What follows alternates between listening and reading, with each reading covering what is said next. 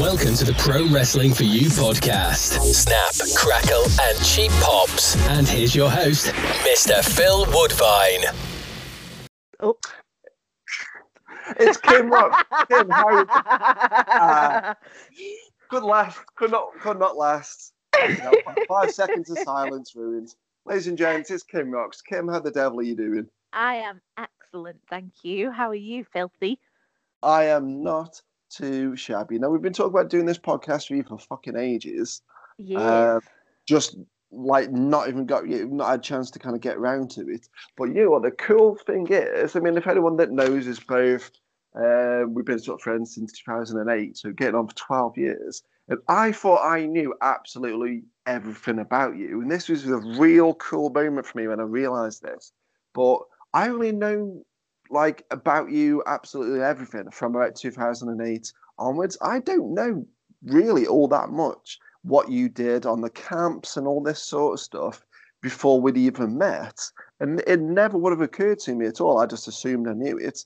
But then when I started doing a bit of research and making some notes, I legit don't know jack shit. I don't know how you got into wrestling. I don't know where you'd gone training, where you'd done shows, what the camps are actually like.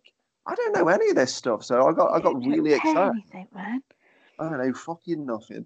But then I got really excited because I thought, well, this is cool because then I get to know some brand new stuff about you that's really old school, and hopefully people will be interested in it as well as me. Are you sure you want to know old school stuff about Kim Rocks? Are you really, really sure you want to go down that road? I mean, many a man has been down that road, so you know what? Yeah. Oh, I did it. I did that joke with 2 minutes in. Oh, we did. But it's been a long time, since anybody's travelled down this road because of lockdown. Obviously, is what I meant. Of course. Of course. Obviously, it's now a dirt track rather than a road. Oh, that sounds so bad. Oh, Jesus Christ. we're gonna skip over that. We're gonna skip over that. But like legit, when did you even first get into wrestling? Because I know you've done the camps. Yes. Like, how did that even come around? Because wrestling it's not something you can really. It's ironic, but it's not really something you can fake. You can't be in this business if you don't genuinely love it. You can't fake your way through it. So when was the first time you were even around the wrestling business? I have a bit of an interesting love story with wrestling. It started as like something out of Greece, like a summer holiday that turned into a long and turbulent up and down affair. But it's mostly positive. But yeah, you're right. You don't know any of this stuff. It's nuts. And I don't think I've really even thought about it because by the time we would have met, which would have been, it was around 2008. Yeah, 2008. Summer-ish, 2008. Because I'd sort of come from the camps, it was almost like the camps was a bit of a dirty word. And it was like I had to sort of almost relearn everything. But in reality, when you look back, the things that I've continued to use, not just in wrestling, but through my career, have all been stuff that I learned through the camps. So I'll take you back, shall I, down history lane and to when it all began. Oh, yeah, we are all ears. So 2004 was when I first met wrestling. No interest in wrestling as a child. So when you get in a taxi and they say, oh, what do you do? And you say, oh, I do wrestling. And they're like, oh, you mean like Hulk Hogan, Big Daddy? And you just kind of have to nod along because I'm like, I don't know who any of these people are. Like when I was introduced to wrestling, I was actually a red coat. Well, I say red coat. It was for Haven Holidays. So I was a fun star, which is way better than a red coat, guys, just so everybody knows. Deadly serious. Anyway, so I was in my first year as a fun star. I was up in Scotland at a holiday site called Seaton Sands, which is near Edinburgh, that kind of side of Scotland, and was absolutely loving life away from home for the first time, learning all about entertainment, doing different roles, so singing, acting, dancing, presenting, DJing. Like when you go, the red coat life and the holiday camp entertainer role is amazing for anybody who thinks they've got a little bit of interest in entertainments, because it's a bit of like, what's the word I'm looking for? Oh, I can't think. Experience. What's that word where they say like baptism of fire, something like that. You learn everything, like, and you go in and you work from like eight in the morning until 1 o'clock in the next morning. Like, you work like a dog, but you don't realize, because you're having so much fun entertaining people 24/7. And when you're not entertaining people, you're either partying or you're just getting some kind of sleep in between shifts. It's really, really great. High energy, constantly on the go. So I've gone up there. I'm excelling in all of these particular skills, but the one that I was really enjoying the most was presenting, which took me by surprise, because I'd originally gone up there as a singer/dancer. So to find that actually I was quite good just sort of standing there on my own with a microphone and creating my own art, whether that be sort of through a game show or through a little mini comedy set or whatever it may be. My strongest point was actually when it was just me on my own with a microphone. Super strange, wasn't expecting it, but completely fell in love with it. And to this day, I still get that feeling like that, okay, it's just me and all these people, and all of these people are listening, and I can do something now. I've got an opportunity to change that person's day. And that's really always stuck with me as my career sort of changed and developed. Even now, sort of in my what I do for my sort of work role, I still sort of am able to use a lot of that skill. It's not about entertaining that person on the front row, because they're easy. They're your easy win. It's about entertaining that person who maybe just came in for a drink and is sat by the bar. If you can get them laughing and you can see that there's a reaction in their face, and even if it's just a little smile or a little laugh, you sort of get them. You get that feeling of knowing that you've been able to take that person away from whatever crap, whatever shit they're dealing with in their life at that moment. You've been able to give them a little bit of break from reality. And I just love that you can do that through entertainment. And there's obviously a massive spectrum that's covered, I think without us realizing, through wrestling. But through the holiday sites, it's amazing just how many different things you can be doing in one day that are impacting people's worlds and giving them that break. And it's such a shame that the arts are struggling so much now when we're needed more than ever, in my opinion. Like, I mean, I get that it's a global pandemic, but I think nobody's got that break. Nobody's got that little let up where they can just go and lose themselves in a movie or at the theatre or a gig or at a comedy show. So that whole entertainment piece of just being able to create a bit of magic in somebody else's day was what got me hooked into the entertainment industry. And it wasn't until the summer came round that I was introduced to wrestling. And it was a bit of a funny one, because no, it's not just as simple as I saw a wrestling show and thought, oh my God, what is this? I love this. There was actually a clown show the day before the wrestling came. So the clown show, I fell in love with a clown, guys. Like, I was young Kim Rocks. I was 18. I was living my best life. I'd found that I'd got this skill that I could develop and play with and work with. And this clown show turned up, and I was like, oh, who's this clown? He's a bit cool. So I get chatting to this dude, this actor, and he's still a friend now. And not only did he introduce me to wrestling, but he also introduced me to rock music. I was like a proper pop princess until this point. And then all of a sudden I met this guy, and he introduced me to like Green Day, Bowling for Soup, like lots of sort of pop punk kind of acts. And that's what sort of took me down the music rock group.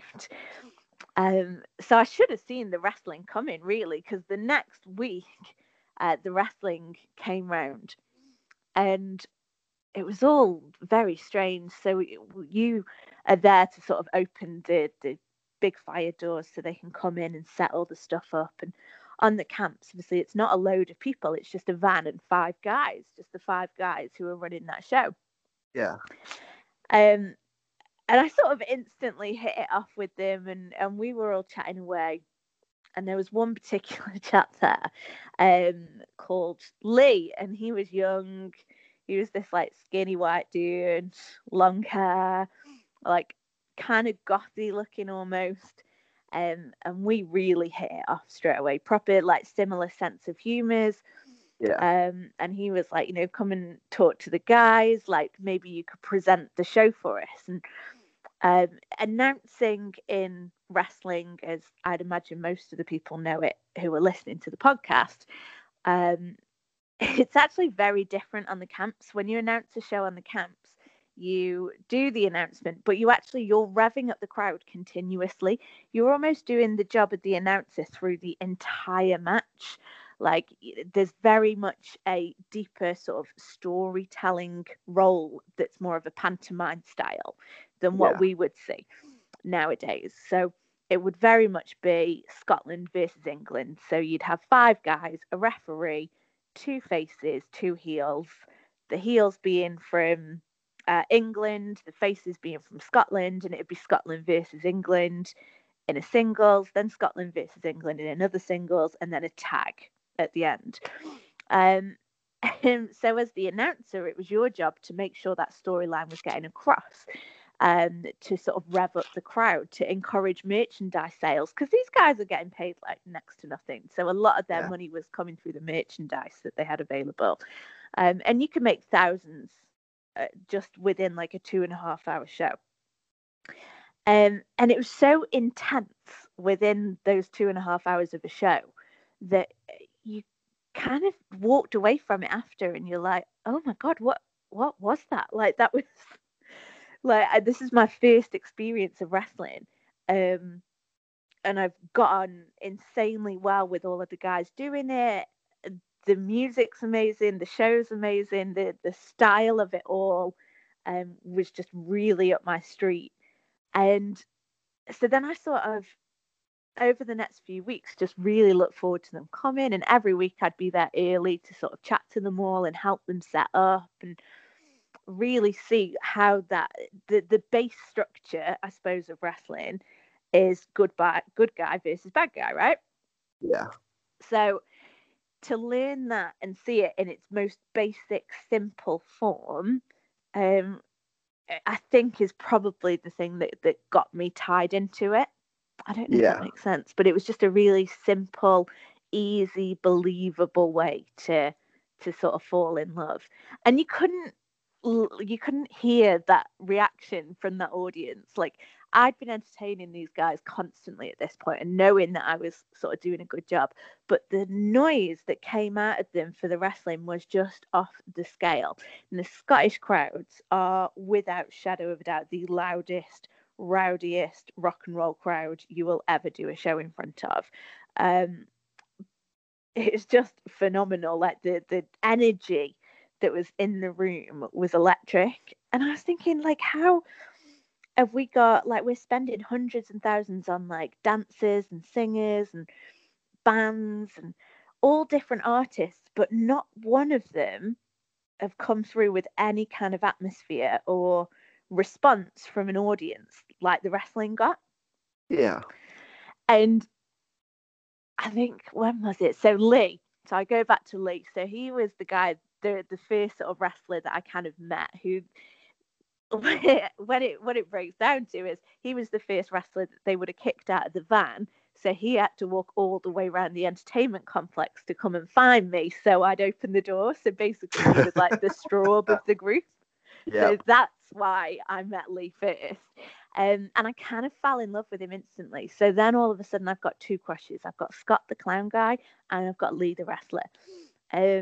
God bless Scott the Clown Guy. Like I say, we are still friends, but he moved away to France after his period with the circus, with the travelling circus.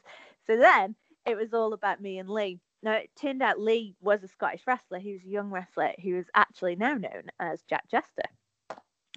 And he lived about sort of an hour away from the Seton Sands Edinburgh site. So the next year when I came back, my holiday site then was in Ayrshire. It was a site called Craig Tar, and it was about 20 minutes away, maybe a little bit more from where Lee actually lives. Well, it doesn't now, but did at the time. So that meant we got like another full year like together, just all getting to know each other. And by the end of that year, it was becoming really quite apparent that I was involved in the storylines. I then wasn't just sort of hosting the shows as a representative of the holiday site, getting it over with these families. My job was almost more focused on those wrestling shows. Yeah. To the point where I would be like looking at what merchandise they were selling, how we could do the show, sort of how we could integrate that merchandise through retail even in a stronger way. I was getting involved with the big character mascots, getting them involved in the actual shows and the bouts themselves. Just loads of different ways of a partnership, of working together to make it better for both the holiday site and the wrestlers and the actual audience. And it was just magic. So we got to the end of that year, and the guy who was running the tour at the time was a guy called Billy Boy Briggs. Now, bit of a dodgy character. I think you'll probably remember Billy Boy Briggs from the Keel show. Oh, yes. Oh, yes. So is he Billy or Bully? Oh, I always call him Billy Boy, but it is Bully Boy. You are right. That would make much more sense. Fucking hell. Bully Boy Briggs. That's right. Big dude, big British dude. Anyway, he was like, well, why don't, rather than you go back as a fun star next year, you're coming. I was like, on my days off, I would be going to whatever holiday site they were at. Like, I'd go and get the first bus to the train station and then go and travel to where they were so I could do 2 shows. Yeah. Or if it was a day where they had like an afternoon show and an evening show, I'd jump on, so I'd be doing my own holiday site and then another holiday sites as well. Yeah. So eventually the guys were like, well, look, rather than you come back next year as a fun star, why don't you come back with us and just do this on all of our shows? Because obviously I'm making them loads more money. And know the sort of camp show identity. I know it inside out now. So what better way to have sort of that partnership enhanced is to take me out on the road with them. And I was more than happy to do it, because by that point we're looking at sort of 2016 kind of time. Not 2016, 2006. God, I wish it was 2016. Could you imagine? Anyway, 2006, this would have been that I'd come back full time with them, and that meant that my role on the wrestling front could sort of be matured a bit and boosted up. So I started doing some training. So when we'd get to sites early, only for the afternoon shows, obviously the evening shows is different. When you you pull up at holiday site, you get in, you get the ring set up. My job was always in the back of the van, moving the stuff out or putting the stuff in. I'd get out, and if there was a little bit of time, we'd do some training before we all had to hide backstage and get ready for the show.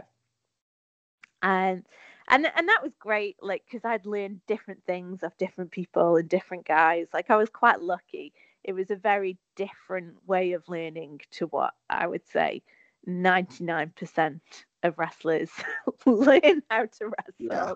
It was a very nice, fun version rather than a brutal, hard version.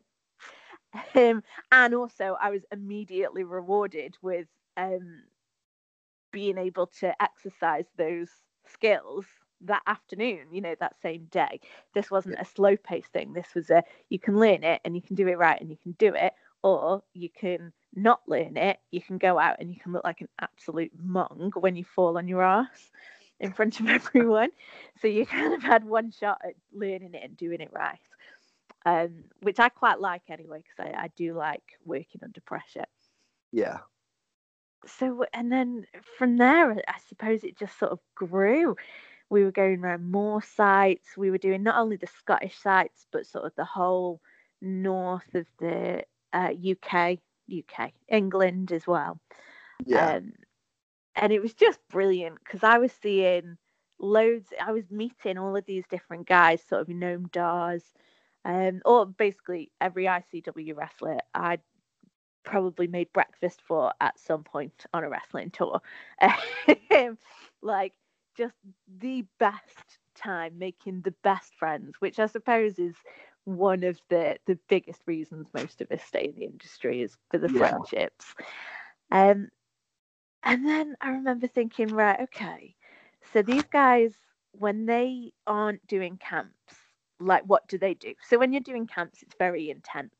Like, you'll travel through the night or the morning or however it's working. You'll get to your first camp, you'll set up, you'll do the show, you'll pack everything back in the ring, you'll drive to the next holiday site, you'll unpack the van, set up the ring, do the show, pack up, go to the bar. Like, it was a really intense program. You just didn't stop for the whole season. And after a while, I started thinking, well, some of these guys do this as their full-time job, so they can't just at the end of the tour go home and do nothing for 3 months. Like, what's happening between sort of October to February kind of time? Yeah. And they were like, well, why don't you come and see us? Like, I would come home and just get like a job at the theatre, or Haven Holidays would often like have promotional sort of jobs that you could go and do in that out of season time. But I was like, well, what do these guys do? So obviously I was getting quite good friendships at this point. So I'd kept in touch with the guys, and I'd go and travel to different indie shows. And after a while, I was thinking, okay, I could maybe do this. Like, maybe there could be a role for me as an announcer. So obviously the presenter role isn't really needed on the indie side. But the announcer role, that could sort of be kind of similar, with the occasional bit of working, I don't know, as like a manager, bad guy, that stuff that I'd done all over the camps. But I wasn't, it was still that very much the presenting side that I was in love with. As much as I loved that every so often I'd get to be a heel and, you know, come out and be a bad girl and be the bad girlfriend, and if I say girlfriend, I did one show and one guy came up to me after the show and he said, oh my God, I can't believe you're a guy doing this as a woman. Like, you'd never know that you're a guy. And I was like, I'm not. And he was like, oh my God, that's amazing. And I was like, what is this dude on? But apparently, if I was a crossdresser, I would be doing a very good job. That was interesting. Is compliments to you go? I'm not sure. I'm not too there's sure. some sexy women out there, some sexy men, women, some sexy but yeah, I wasn't sure how to take that. I was just like, okay, thank you. I mean, obviously knowing your I've got to be careful how I phrase this. Knowing your parental situation. Yeah. That's very true. Very, very true. Wow, I don't know. I don't know how I'd take that if someone came up to me and said you were. Well, no, I think the sarcastic Kim Rocks I am now would probably have quite a different answer to the Kim Ryder answer of, oh, thank you. So, I mean, obviously, I've got like a lot of questions about this because I say this is some of this is my first time hearing this from you. And me and you, we've been to here, there, and everywhere. We've had good times together, bad times together, engagements, babies, makeups, breakups. You know what I mean? Me and you have talked. We've been through it all, man. And this, for me, it's crazy the fact that I never knew lots of this about you. I mean, one thing that everyone in wrestling will always say is that you can do all the training in the world you want, but it's getting in front of a crowd that molds you, that you learn so much from. And if anyone listening to this, if you're a obviously take lockdown out of the equation, but you're a quote unquote weekend warrior, you go away 1 weekend, 2 weekends, 4 weekends, whatever the month to do a show. That's good, but you're only doing 3-4 shows a month isn't all that much. You've been getting used to doing 2 shows a day. Yeah, I was doing like so occasionally. I mean, we'd have like sometimes we'd have a Monday off, but 9 times out of 10 we would make sure. Well, these guys would want to make sure because this was their biggest earning time. Yeah. Of the year. So we were doing 14 shows a week, and that's not including any times where we might be doing a ring hire job, or somebody would already have a ring and they just need an extra bit of crew. So then I'd go in as a valet or a manager. Like you constantly on the go. The flip side of that is I don't think I realised probably how lucky I was and how much of an opportunity I had to experience so much when everybody else, if they're not in Camp World, have only got like 4 opportunities a week. And that's if they're getting in a show every day of the weekend.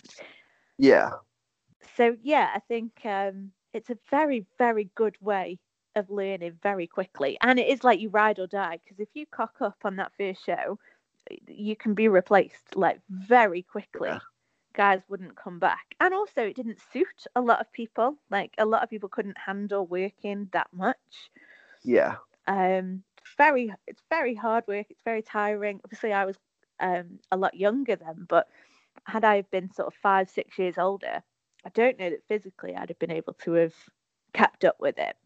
Yeah, I mean, I totally get that. I mean, the idea of doing that now would knacker me out. I mean, it takes us, good for you. Like, even just when you said there was 5 guys on a show, that for me as obviously as a promoter, I'm like, how the bloody hell do you do a show with 5 guys? And it would be a good 2.5-hour show, and it would be amazing. Like, I swear to you, the atmosphere in those rooms of 5 guys was just insane, like absolutely electric. It's a total art form, but sometimes I do think, when you see these shows and they've got matches and matches and matches, you think, how much of that needs to be there? What quality content are you giving that audience? Yeah. I don't know. Maybe more is better. Maybe sometimes less is more. But hey, they did it. They still do it, or they will be doing it again. I mean, yeah. I mean, do you think? And this just comes from I think it's an interview with Dean Allmark that I kind of read, because obviously he's probably the go-to guy when it comes to camp-style shows. He's probably most people's first thought of one of those guys that's doing it day in, day out. Like, people kind of look down on camp shows. Oh, 100%. Like they're not real, quote unquote, real wrestling shows. They kind of, I mean, I hope that isn't the case as much anymore. But I know when I started in 2007, it was very much the case of, it's just working the camps. It's piss easy. But from what you're saying, that schedule alone, it's 2 shows really every day. Like, you do one show, you no time to rest, no time to kick back and whatever. You've got to jump in the van, pack it all up, head on down. And you got to think as well, like, so Dean and the All-Star guys obviously are all over. Well, at this particular time, we're just on your Butlins kind of shows. Yeah. Your Haven holiday sites, so your big ones, they were lots of little groups, little teams of people. There would be like a northern group, a southern group, west, east, and we between us all make sure all of the camps were getting covered. Yeah. Now, before we even start thinking about like All-Star, then I suppose you've also got to think about like Pontins. There's Park Deans. There's loads of different campsites that you could be going to. They weren't necessarily just Haven holidays. Yeah. But some of your bigger Haven sites, it got to a point where you would have like double the amount of workers on a show. So Yeah. if you had like a big park, they would obviously have a bigger budget. So then you could meet another crew whilst you were there.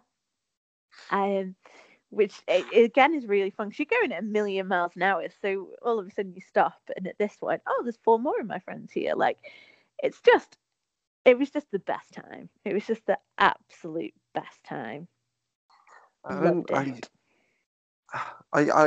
I feel almost like quite bad that I kind of missed some of this, because I came in at obviously say 2007, I think I'm pretty certain that was, and it was obviously a little indie promotion in Stoke called the BWA. So, and I didn't have to promote those shows. I just showed up, wore a suit, I was a manager, and kind of learned. And there's maybe 2 shows a year, 3 shows a year tops, Yeah. maybe February, September, November. So getting out in front of that crowd 3 times in 1 year, you don't really learn all that much. The idea of being able to do that multiple times a day, I know it would have knackered me, but I know that me in my middle 20s, when I had a lot more energy and my back isn't knackered and all this sort of stuff that it is now. I think a lot of the guys that you see do get signed. A lot of these guys have done the camps. Like, they've done these shows that you're doing repetitively. Like, you're doing it time and time and time again.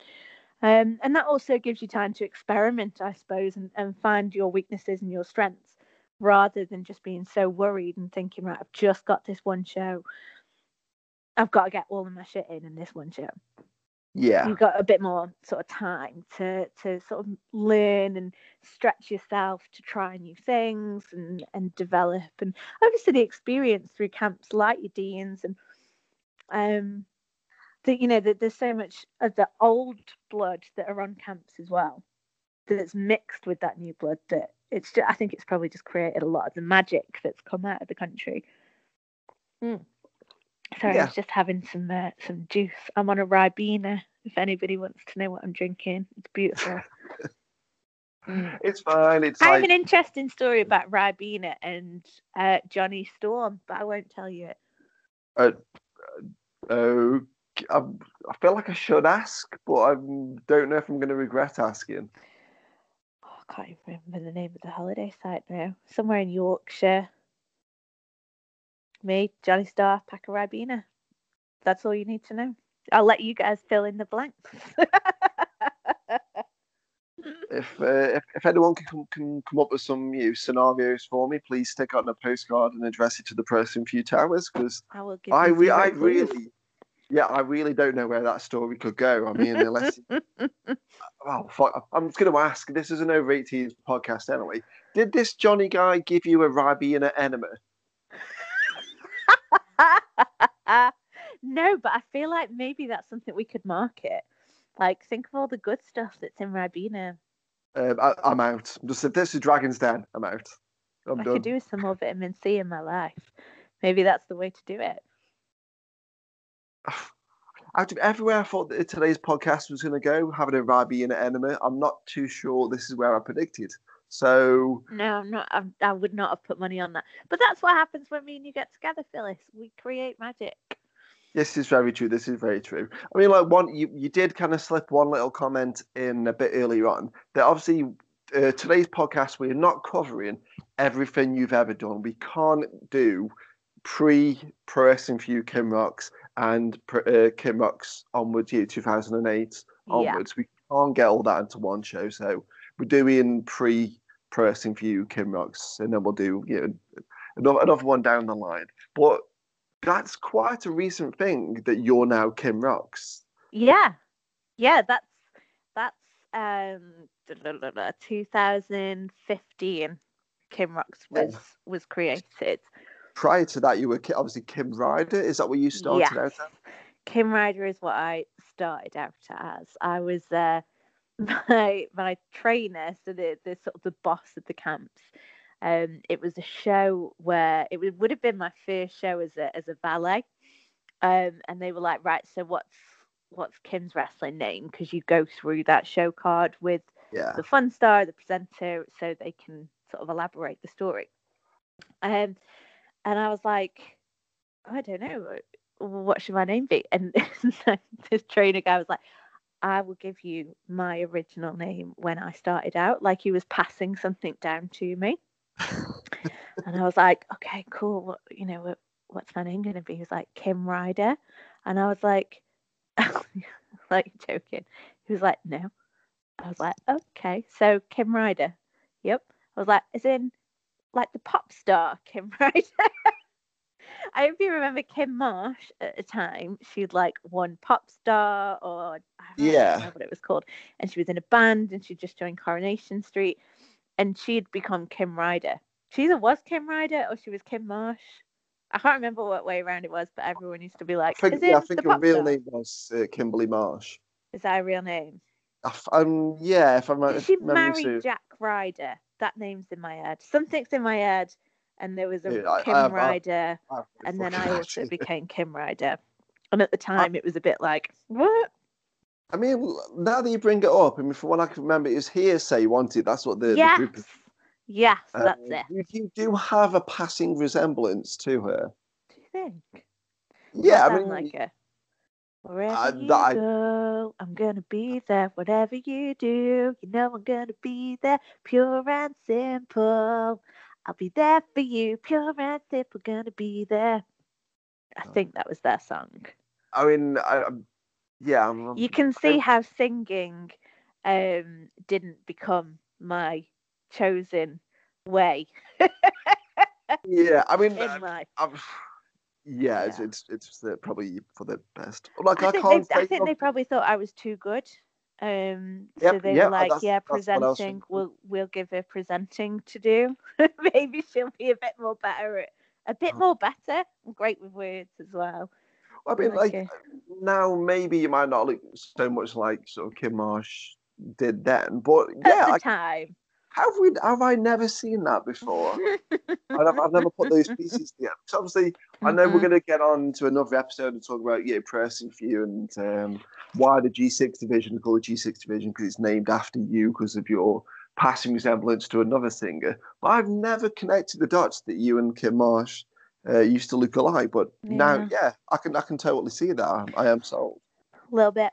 You never see us in the same room together, apart from once when we were in the same pantomime.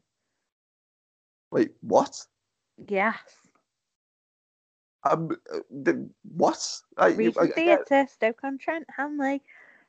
Regent Theatre, me and Kim Marsh were in the same room. But you were working there, she was on stage. No, I was part of the pantomime. I was playing the part of a tiger. I was playing the part of, don't tell anybody I told you this, kids, Rory the tiger off of Haven Holidays. And Favor's now deaf. Yeah. Did you go up to her and was like, look, I'm named after you? And she's like, that's the coolest thing in the world. Let's be best mates forever.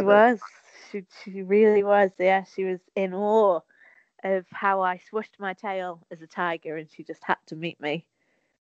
I mean, okay, she's still in Coronation Street, or? Oh God, I don't know. Probably. She's called Kim. Kim's cool, man. I mean, like, I don't mean this to sound bad, but after she met you, it kind of all went downhill. This is going to say. I mean, I don't want to say you sabotaged her, but there's definitely. I don't know. There's just something. She's super fit though. I always remember like sitting next to her and thinking, "Oh my God, she's so fit. It's ridiculous." Now this gets even weirder, because if you look like the girl, you're named after the girl, and you're staring at her saying, "My God, you're fit." Does Kim Marsh even exist? Is it me? Are you that like narcissistic? Am I me? Do you fancy yourself? This podcast gone very weird. I definitely don't fancy myself. Body dysmorphia is high up there on my list of things to do for therapy. Yeah.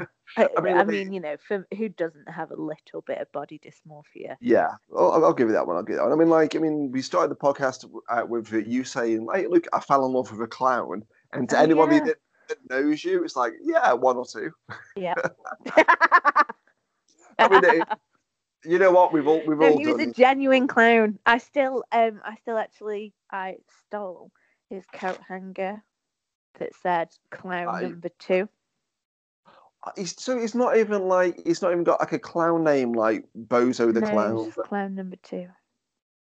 That's Clown really number 2. tragic. No, it was amazing. You had to be there. You threw cream pies at people, and it was just I skills, mean, man. I'm gonna have to ask. Did you not kind of look at clown number 1 and think he's the clown OG? Well, you don't. I was a young girl. I didn't want to put myself out there with clown number 1. I thought I was warm up with clown number 2 and ease myself into the grown-up world of dating clowns.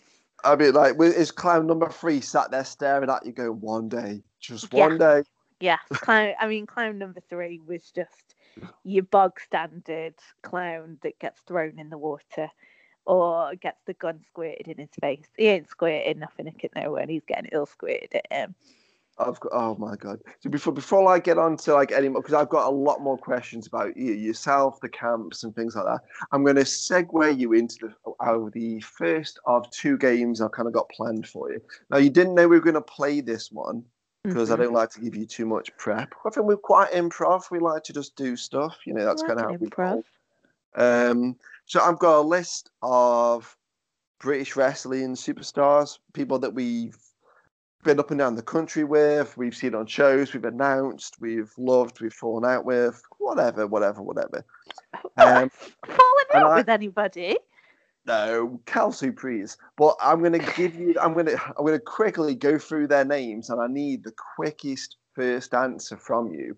Okay. First word that comes to mind when I say names. Okay, go. This could all end in tears. It really could. I'm a bit nervous now. So I'm first take a big breath. All right, okay. You ready? Okay. Dylan Roberts. Oh, hunk. Keith Myatt. Legend. Wish he was my dad. I think you should have gone, hunk as well, but no, smile. Violet Vendetta. Oh, I miss her so much. She's the sweetest woman in the world. Best car trips. Love her. She doesn't fart like you guys do. The podcast listeners don't need to. We'll just move on. Steve Saxon. There it is. Do you know what? He is. I miss Steve in lockdown so much. I miss just seeing him. I love his creativity and that he'll get an idea and he will just run with it. Like he'll just expand this idea and. He's got so much to give the world. Like he is so underratedly talented with like art stuff, with everything. He's dude. But I reckon we could argue like shit if we got put in a room together for a year. I think one of us would die. Yeah, I'm very certain of that one. I do, because I know that like there's certain comments you're not going to make when I'm listing these people, and certain comments you are going to make. I've got like a few little notes next to a couple of these names. Like, will she mention this one? No, but yeah, just do it. Rip it off and do it. So Don Micho. He is the best voice ever. Why hasn't that dude got a radio show? Yeah, like he is Gian Hunt from like Life on Mars. Yes, I love that show. We've never talked about this. I love that show. And obviously Ashes to Ashes as well. Yeah. Tony Barrett. Oh, does the best cuddles ever. Yeah, but he is an absolute sweetheart of a man. Ryan Myatt. Oh, such a dude. Yeah, he'd be my brother if Keith was my dad. That'd be amazing. Dude. Oh, this is very weird. Jack Jester. Oh, I love Jack Jester. My mum always wishes that I'd married Jack Jester. I mean, you'd have very hairy gothic babies. Yes, we would. They would be fabulous. Yes. Lance Rivera. The Playboy Prince. The Playboy Prince. Well, I'm not gonna lie to you guys. He's actually in my wardrobe. Oh my god. Drill. He is too in my wardrobe. No, I'm joking. He's too much testosterone for me to handle. Absolute pisser. I'd do anything for him. If he needed anything, I'd help him out in a heartbeat. Magic Mark. Oh, Magic Mark is such a babe. Do you know what? Me and Magic Mark could just talk about serious stuff and utter nonsense within the same sentence, and it's like therapy for both of us. He is Yeah. just the nicest, humblest dude, and he makes me howl. Like, if there's one person that can go lower in their talking about stuff than me and you, it's Mark. Yeah, I'll Yeah. agree on that one. Yeah. Sugar Duncan. Oh, such a laugh. Such a sweetheart. Yeah. I miss that guy. I think the whole country probably misses that guy's smile. Just absolutely infectious. I think that positivity can't be taught. It's just a little bit of magic in his heart that he gives freely to people. And I would hate to think of people taking advantage of him, because he's a diamond and deserves every success he gets. Damn right. So last little couple for you. So very, very quickly, because you're slowing me down. So I want you to. Okay. I'm trying to chuck you under the bus. God damn it, Kieran Moran. Oh, Kieran! He stole loads of my presenting jobs. He's so cute. He's a babe. He's a babe. I mean, he does dress like he works for Virgin Trains, but he is a good egg. He does like the tidy version of what I do. Whatever it is that I do. Yeah, I'll give you that one. Ryloid? Yes, absolute babe. Do you remember saying that you hate Ryloid? No. Yeah, I'm going to throw you under the bus. You were like, oh, God, he wears like this sort of, he's got to change his gear before he works for us. And then all of a sudden you're like, I love Ryloid. And I was like, I know, he's amazing. I've been telling you this for years. I don't ever remember saying that. You definitely didn't say the word hate, to be fair, but... I mean, I think because like he's naturally quite a shy kind of guy. I like gobby, loud. Oh, he messages me all the time heads. about coming to work at my shows. Oh, and now he's just the show. Like, think where he could be in the next 10 years. If he does ever listen to this though, please listen to me, Rye. Stop being a dick with your body. Like, look after it a little bit. There you go. Yeah, Mummy Kim has put you in a place. From one Lloyd to the next, sexy Kev Lloyd. Sexy Kev. Oh my God, some of those Stoke shows. Wow, with sexy Kev. The world has never been the same since sexy Kev gimmick left us. Yep. Right, so last couple, I promise. Geordie Stew. What a dude. I'm so glad that he comes and does the shows. Like, you can just feel that this is a love that he should have. Like, he works hard in his day job. He's got young kids. He's got a start of a beautiful family. So the fact that he can still have something, can deliver a really positive message through it, I think is wonderful. He must be knackered, though. Yeah, definitely. I mean, Babyface Pitbull. I wanted to do the impression. Is that what everyone does? Do it. I can't do it. Did I tell you about the time I locked him in a room? I think I've seen pictures of this. Was this after a BWP Christmas party? Yeah. Me and Dylan Roberts may or may not have boarded up his bedroom door with a load of stuff from a hotel. I mean, it is like Dylan's mission in life to wind Pitbull up. So, right, I mean, it wasn't us. It was Steve Saxon. It was the maids and Steve, definitely. Yeah, Steve. It was all Steve. Definitely. Right, so last two, I promise. So Daniel Terry. Oh, I love Dan Terry. He's got such a good voice. Like, could you imagine he was your alarm clock? You would never hit snooze. He lived with me for about 8 months. Trust me, he was my alarm clock anyway. Oh, yeah. So funny. He makes me howl. Yeah, I mean, he is like the goodest of the good eggs. Yeah. But do you remember when you took the two of us to the gym and we were both dying and it turned out I was pregnant? Fuck it. Oh, God. That was weird. I was, yeah. We're going to skip over that because you made me sound pretty good in the process. So we'll skip over that. Okay. And last but not least, your number one fan and the main squeeze of Mr. Lance Rivera himself, Stacey Rose. Oh, what a bitch. Get a grip, Stacey. I've put little notes. I've put little notes next to a couple of these names, and I put in brackets Bet you she calls her a bitch. You didn't. Oh my Oh god. no, but seriously, like, no, lovely, lovely girl. But she's got my man. She's got my man. Lance is my man. Boy. Well, let's call him what he is. Boy. I am his cougar forever. She can do whatever she wants.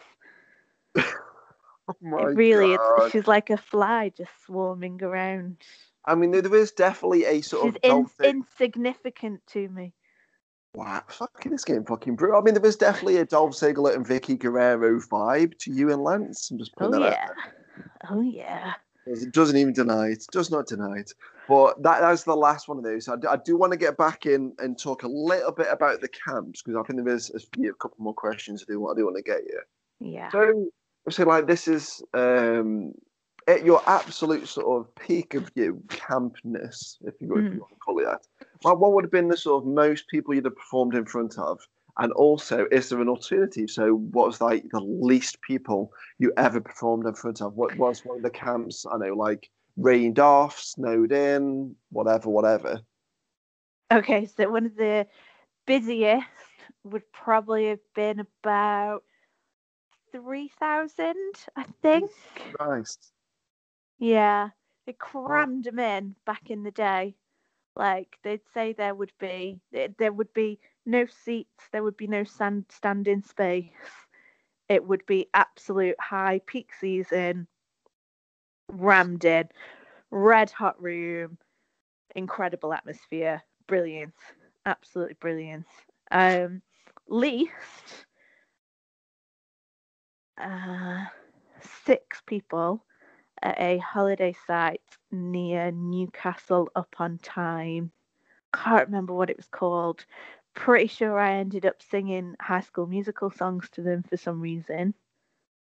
Was that what made the audience go down to 6 people? Well, possibly. To be fair, they didn't let me do it again. But I actually remember we had a really good show where there would be like no people there because obviously you're at your most nervous when there's less people there because there's less people you can hide behind or in front of or make fun out of. It's almost like I get more nervous the less people who are there. Like, the more people are there, the better, the more energy I've got. But when there's less people, I'm like, oh. Like sometimes if I'm presenting at work to like 2 people, I'll absolutely cack my pants. But give me a room of 2,000 people, I'll do anything you want. I mean, like, how come it was 6 people? I mean, was it like a rained off one? No, it had just been a family turned up, like, because we did some that would fall, because the Scottish summer holidays go longer than the English summer holidays. So you would still be on a tour, so you would still be booked on some of the English sites, but there wouldn't be any holiday guests there. It'd just be like a few owners that might come or they might not because they've probably already seen you a few times. So it would have just been really unlucky. And ironically, the same afternoon, later that night, we'd have driven into Scotland for a show and it'd have been absolutely jam-packed and we'd have delivered the exact same show, just with less High School Musical songs. That's crazy. I mean, like, the least I've ever sort of performed in front of was about 21. Yeah. So, and then that was BWP summer season a couple of years back at the Real Little Theatre. But 6 people. Yeah. I'm pretty sure there was more of us than them. Fucking hell. I mean, like, I kind of know how, like, I suppose that's kind of like how bands feel when bands are doing gigs and there's no one but the other bands to watch. And that's a lot of work, man. Like, so there's old Kim Ryder in the back of a van getting out all the wrestling stuff, probably hungover as cack. And then we've got to get it all back in and zoom up the road and you think, 6 people, but it's all part of it, isn't it, I guess, at the end of the day. And I probably that day learned more from the crowd of 6 than I did the crowd of 2,000. So, yeah. And the 2,000 would have been, I think, Haggerston Castle. Yeah, like, oh no, that's Scarborough way. That can't be right. Maybe Berwick. I don't know. Somewhere near Scotland or in Scotland. In the north. It's all up north somewhere, and it's all sort up of where, like, the Snows, not the White Wall, not that far, the Starks, their kind of region, all there. You just segued into Game of Thrones rather than me, Did. or without even like telling me. I'm sat there thinking, what the fuck is she on about? Long live the Lannisters, guys. I mean, yeah, I think if there's a family that me and you fall into, Lannisters is probably it. Tywin Lannister is a sexy mofo. Yeah, I suppose. Proper is. I mean, Cersei's often not. I mean, she is fantastic though. She's a bit like my mum, I think. Yeah, I can definitely see sort of comparisons between Lena Headey's character and your mum, definitely. Yeah, 100%. Oh my. 100%. I mean, we have definitely segued, but oh my god. What were we talking about? Little shows and big shows. Little shows. So I'm going to have to ask, because I think obviously we're not going to get into when we met and how Preston Few came along and all this sort of stuff, but the first kind of introduction to you that I got was seeing, obviously after we kind of like met and said hello and whatever, is you showed me some pictures from, it would have been a show that you was managing on it. I think it was you and Tiger McGuigan. Yeah. Craig Tara, black lacy dress, or the queen dress. Can't remember. Either way, black dress. I mean, I don't know why he was wearing it, but whatever. Well, he looked great in it. Great legs. And terrible piercing turns out, but great legs. But because obviously I was a manager for the first sort of 5-6 whatever years of my sort of wrestling career. So here's another manager that's been doing it for God knows how long. Yeah. I can pick up some little bits and pieces from you, and some of the pictures from obviously what you were showing me or whatever is you doing the talcum powder spot, which is always good fun. Apart from obviously when you got to clean your gear because that kind of takes the piss. But there's like an infamous photo that had like been burned into my head where you're getting pulled in over the top rope and it's just spiking yourself on your head. Like, Jesus Christ. Is that Little Johnny Starr? Yes, I want to say Johnny Starr and Tiger. I think I probably would have been managing Tiger, and it would have been because Johnny Starr was like one of our biggest baby faces. He was Scottish, like proper Scottish, little, fun, throwing himself around like Rey Mysterio. So all the kids obviously absolutely loved him. Yeah. And obviously little Johnny Starr had to drag Kim Ryder's ass through the ring. I remember going backstage after that and everyone was like, oh my God, you took that really well. And I remember thinking, I feel like I need to rip my tits off. Like, I don't know how women do this. There's so much pain after. I think that might need to be the title of your autobiography. I'm just putting that out. I really wanted to rip my tits off. I really wanted to rip my tits off. They were like, I looked amazing. I was like, thanks. So cute. So I was the only female for I was the only female I saw on any show, even indie shows. It wasn't until I came back in 2015 that I started seeing females on shows. I mean, so you were the audience's only female. I'm trying. Maybe that's why that guy got confused. Maybe he was like, "Women? Not like women on a wrestling show." I've never seen women in magazines. What is one doing here? What is a woman doing here? That's crazy. That can't be a woman. That's got to be a man. I'll go and ask and check. I mean, a lot's happened to me on shows over the years, but I've never been mistaken for a woman. Might be the beard, but then I've seen some old women in town. They've occasionally got a bit of facial hair, so yeah, you never know. You never know. Well, obviously, I think for me, and correct me if I'm wrong, but wrestling in itself is suffering for your art. You know what I mean? So it's low wages, if any wages at all.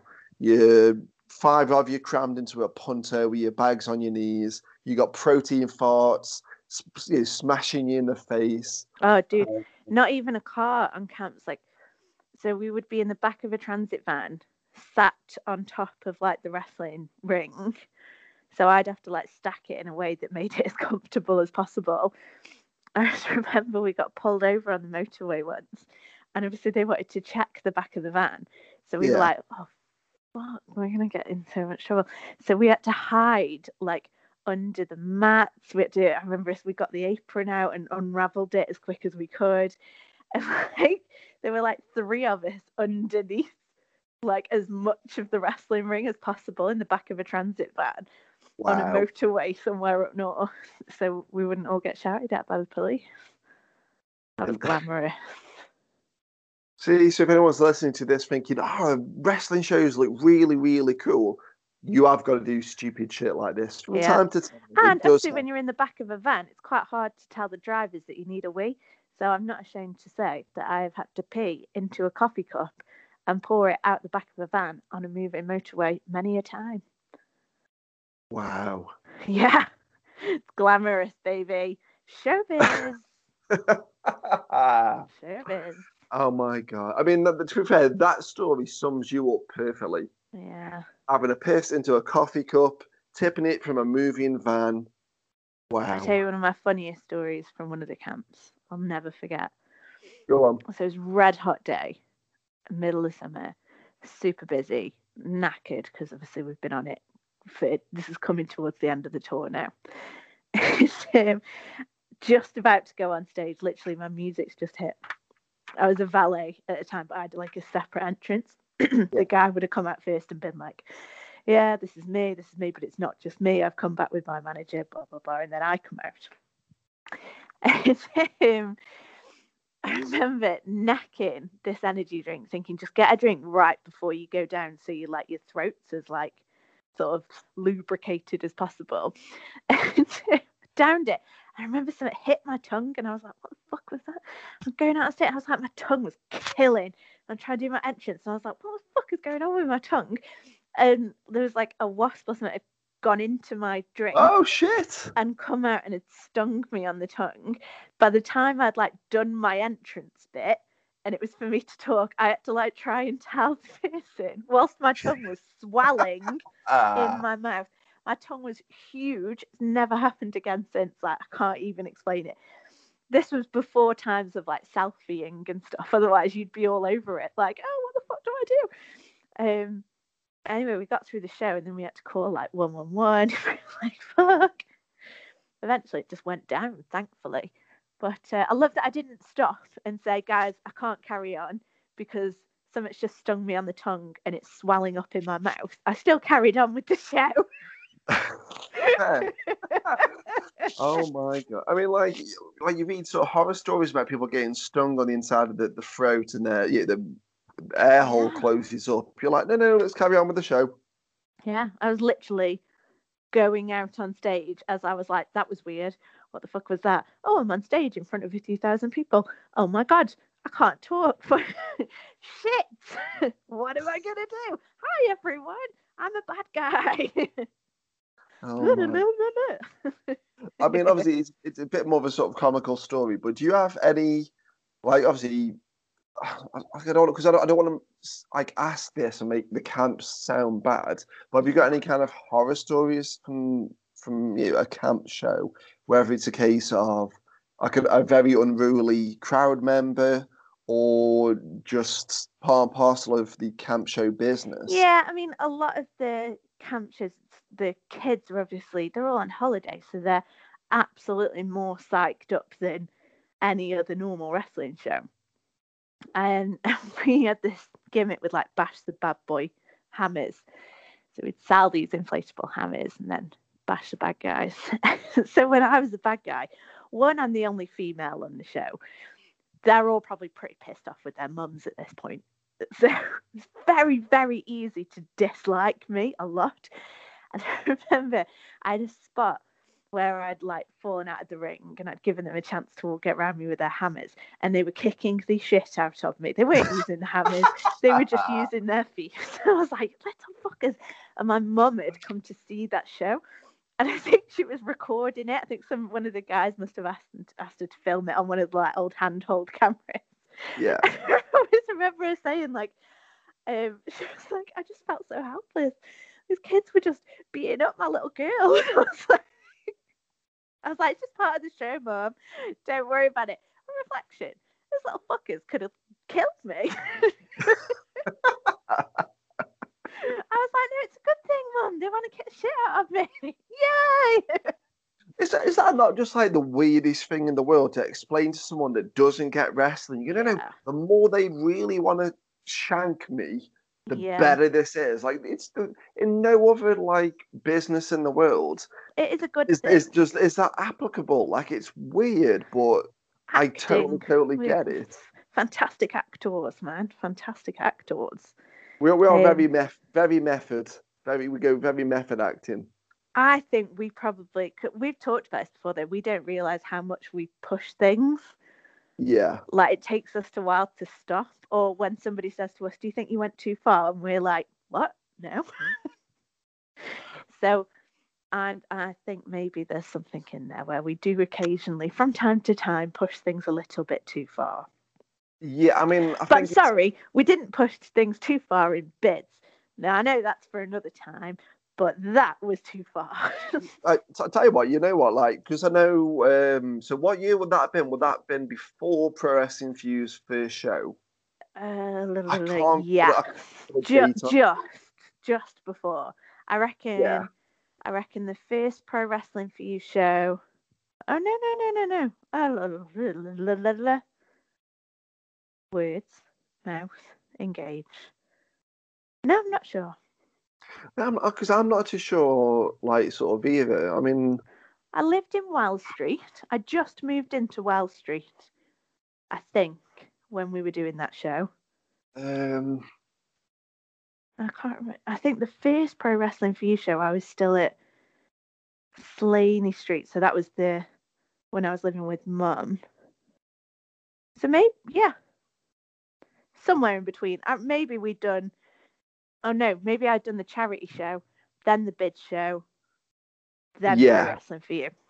Yeah, that sounds about right. So I know we're going to cover a lot of everything next time, but you know what? I think it's very important we kind of tell this story. I mean, I'd jumped ship from BWA, I think it was the middle of 2010, I want to say. I mean, I kind of felt like I wasn't being treated right. I was doing everything for the promoter and getting shit on for it, and just kind of had enough. I left, and within 2 days of leaving BWA, Dave Davecchio, of all people, messaged me, said, mate, I'm with United Wrestling, or Welsh Wrestling Alliance as it was called at that point of WA, just up the road and bids. Do you want to jump on board here? I'm like, fuck yeah.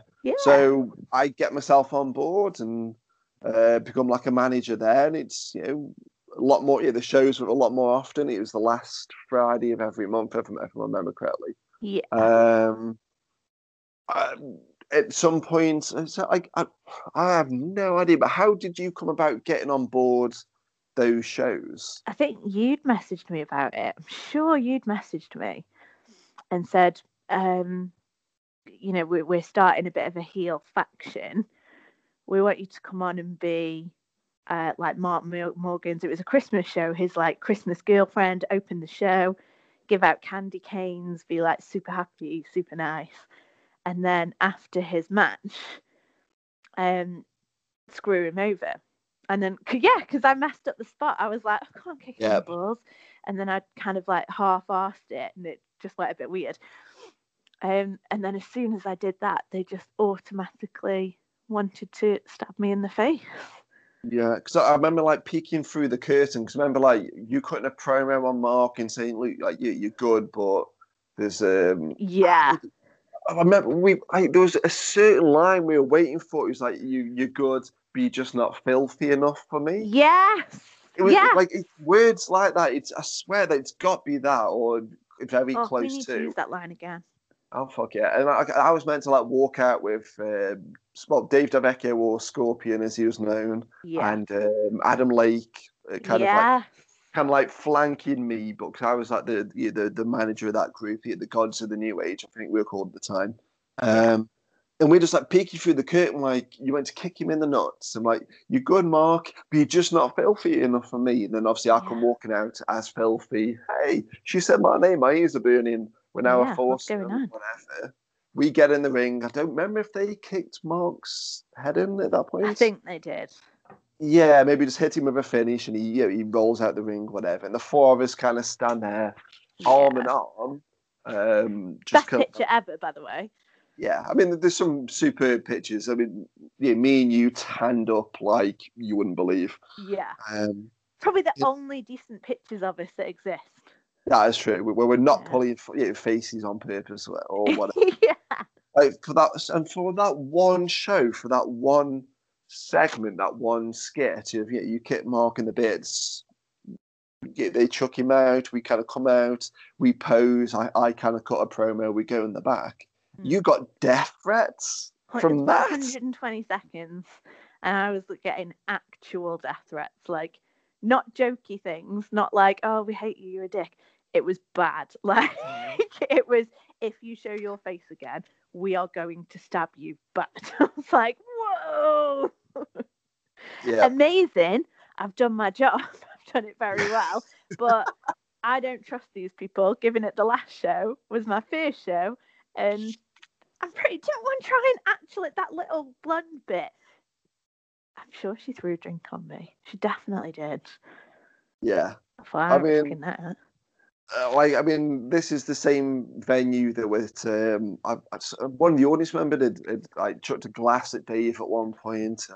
What? We did like another skit where we were kicking someone in. I can't remember who it was, and two chavvy guys rushed to the ring, and I was kind of went with the idea of if someone tries to get in the ring, get them out the ring. Yeah, if they didn't belong there, then if they jump up on the apron, it's all fair game. So two chavvy sort of lads jump up and try to get in the ring because we're just kicking in a baby face.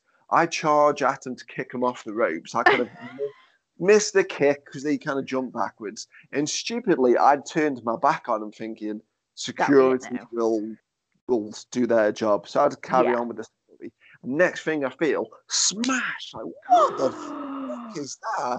Like, all I know is something's hit me in the top of the head. I don't know what the fuck is going on. It hurts so bad. Now, I turned around thinking that one of those chavvy guys has chucked a glass at me or something.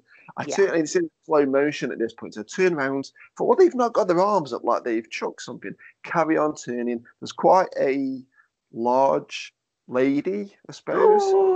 No. And I thought, oh, she's glassed me. But her arms still aren't look like she's chucked something. I carry on turning. And it's her granddad, this 80, 90-year-old fucking half-wit, and got his arms up. He'd grabbed a wooden stool, like from ringside, launched it, and it fucking hit me in the top of the skull. Oh my God. I was like, fuck you know. They get me backstage because I'm fuming. My adrenaline's kicked in. We've got people that are threatening me and like, no, Phil, you stay in the back. Yeah. We'll clear everyone out. We'll make sure everyone's gone before you go out and you order a taxi or get in a car or whatever.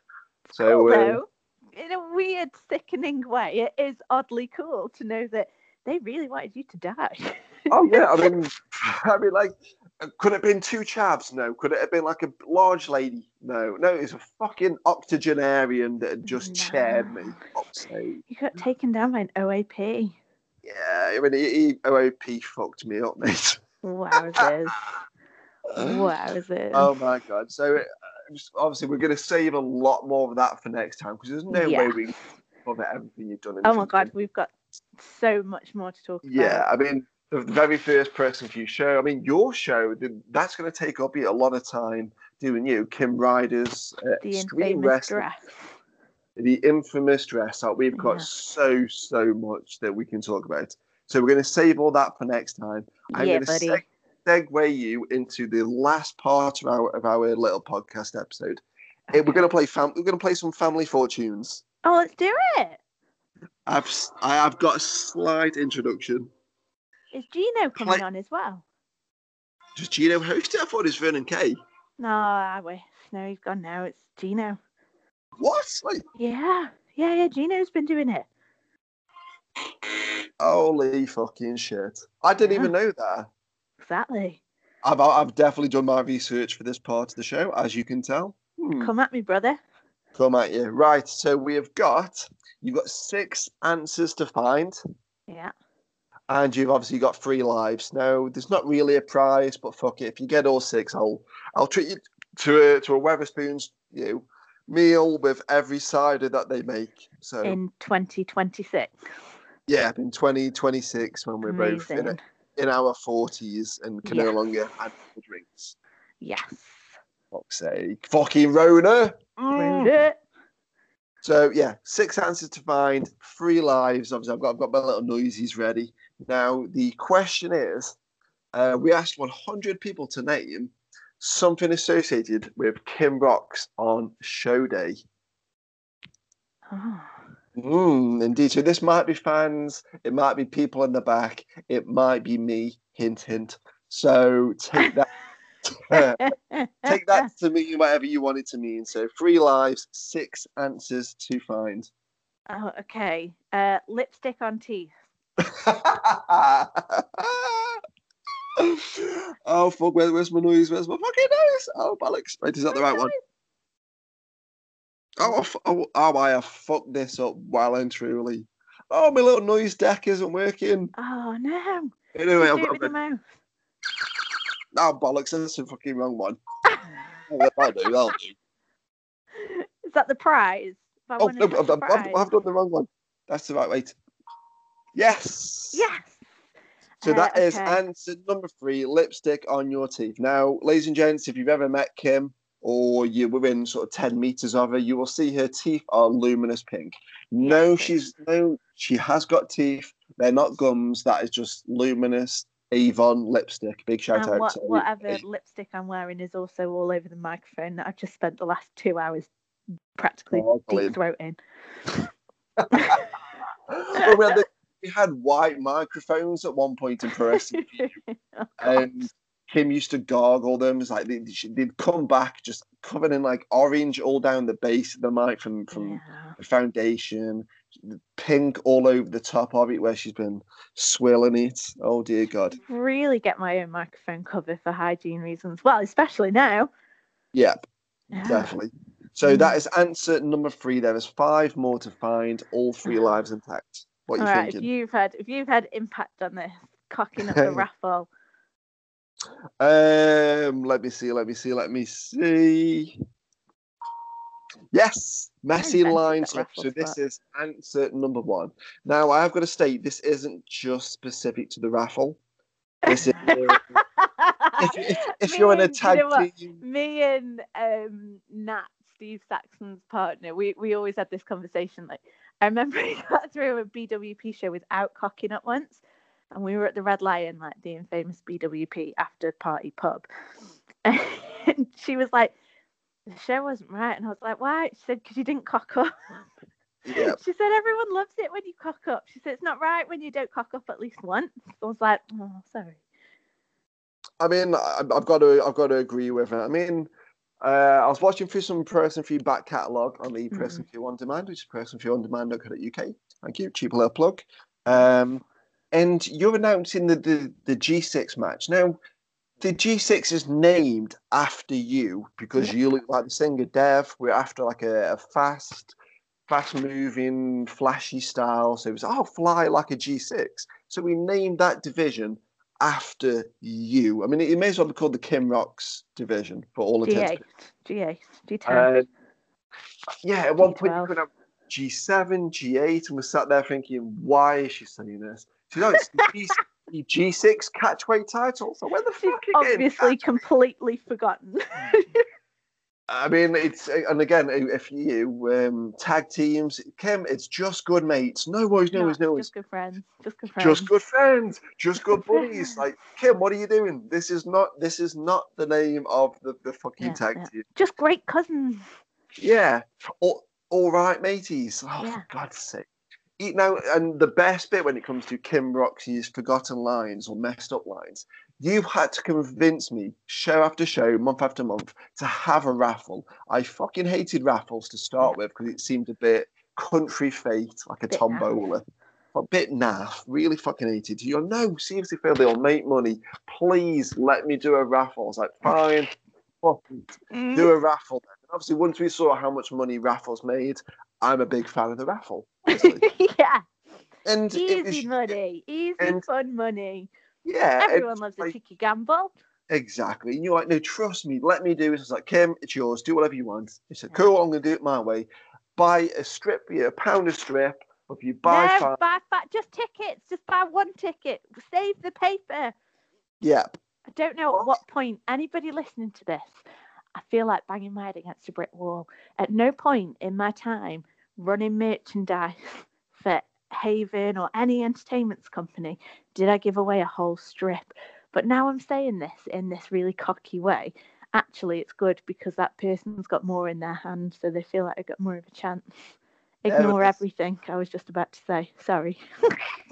No, that's exactly the reason why we do it. But obviously, you came up with the idea, and then every raffle you've ever done, like we're all watching you, kind of like just kind of partly squinting, partly clenched, because like, oh, what's she gonna say this time? Buy 5, get 5 free.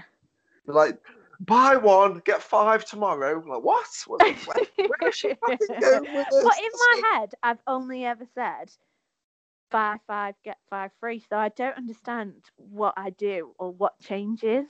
It must be like a curse. I honestly, like, I have to be near you when you're doing the raffle because I don't know what you're going to say. So if you're like, no, honestly, ladies and gents, it's buy 1, get 5, or no, buy 1, get 5 tickets free. Like, what? Yeah. No, that's not it. I don't know. Buy 5, get 5 free. I don't understand. Like, I'm saying it now like a normal buy 5, get 5 free. So what happens? Where does it change? I don't bloody know. I don't know where you get after this from. Reckon it's that Chris. Reckon he just changes what I say somehow with his magic voodoo. Damn it, god damn it. But back onto Family Fortunes, that is your top answer. So you found 2 answers, there's 4 more to find, and 3 lives intact. Flash in your pants? Yes, that is answer number 2. It's flashing bits. Because over the years, bum, boobs, fanny, it's extreme wrestling for you. Yeah, you said, fair enough. I've got my lip caught on the rope.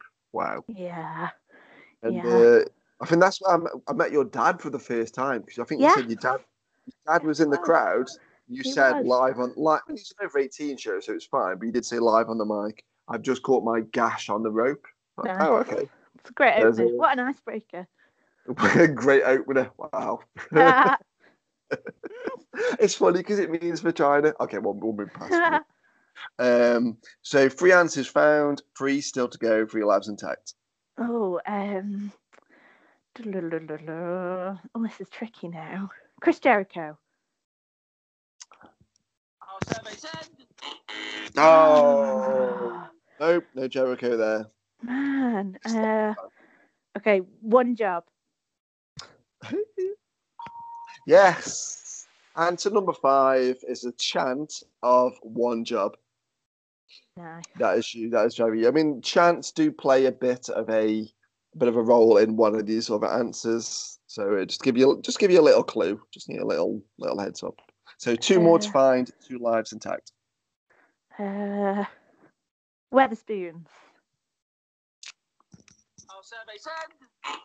Oh no. No, second life gone. You've only got 1 life remaining and 2 answers to find.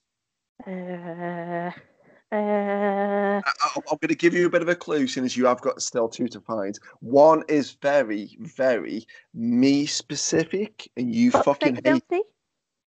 I'm gonna Bangers and mash. I'm gonna pretend I'm not hearing either of them because that will lose your last life. I'm really trying to fucking help you out here. It's something that I find very, very funny, and you fucking don't find it funny in the slightest. Something that only happened to you, and I tend to share it once a year, every year. Rimming. Oh, for fuck's sake. Answer number 4. It's not what I was going for, but that is answer number 4. Kim the Rim is number 4. Oh, having an orange thrown at my head. Yes. Yes. Fan-fucking-tastic. You found all 6 answers with 1 life remaining. Amazing. Yes. That is what all 100 people surveyed said, obviously. Oh my God. Is that like a record on this game? I don't fucking know. Let's be honest, I just make this shit up. I don't. Oh, it's so funny. I love it. Ah. I love it. I mean, oh my God. I mean, you have won Family Fortunes, but for your singing, may I just add? Oh, man.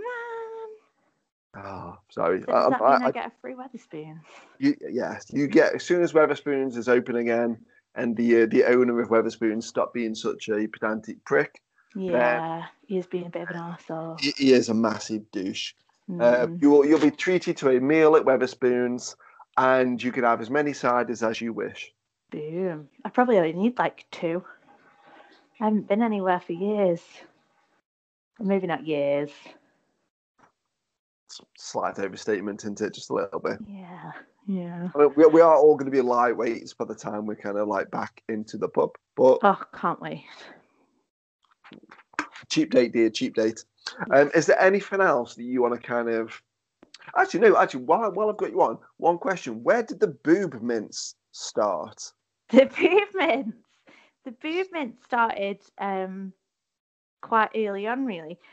I kind of, obviously, when you're doing the shows at Haven, so on the camps, you're going back and forth, it's easy to sort of come up with excuses. But as soon as I started doing indie shows, so this will be more like the next episode, I guess, but I realised that you go out and you're out, then that's it. Like, there's no escaping. You're just kind of sat in one place.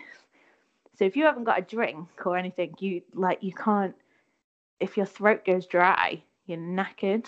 And the last thing you want when you're trying to talk to people or deliver some kind of message is to not be able to talk clearly. I mean, let's be honest, I have enough difficulties talking clearly as it is, just because my dumbass human brain, let alone issues with throat lubrication. So I thought, right, God. if I haven't got a water or a juice or a drink or a Ribena, like if Johnny Storm's not handy, then just whack some XXX mints. Not XXX mints.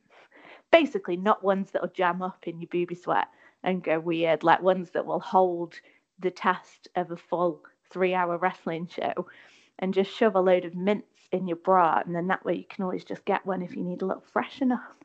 So yeah, if anyone on the show does see Kim rearranging her ladies, Boobies. let's keep it classy.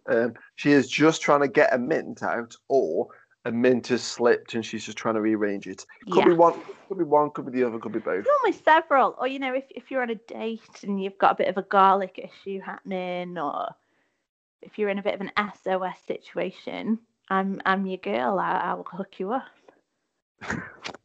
Are we going to announce you as that from like the next wrestling show that you're on? The lady with the mintiest cleavage.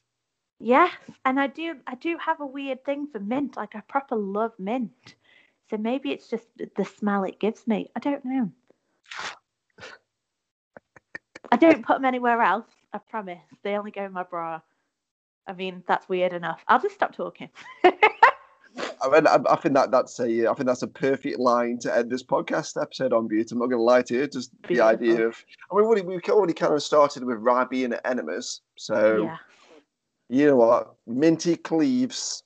Minty That's cleaves. what it is. Minty cleaves.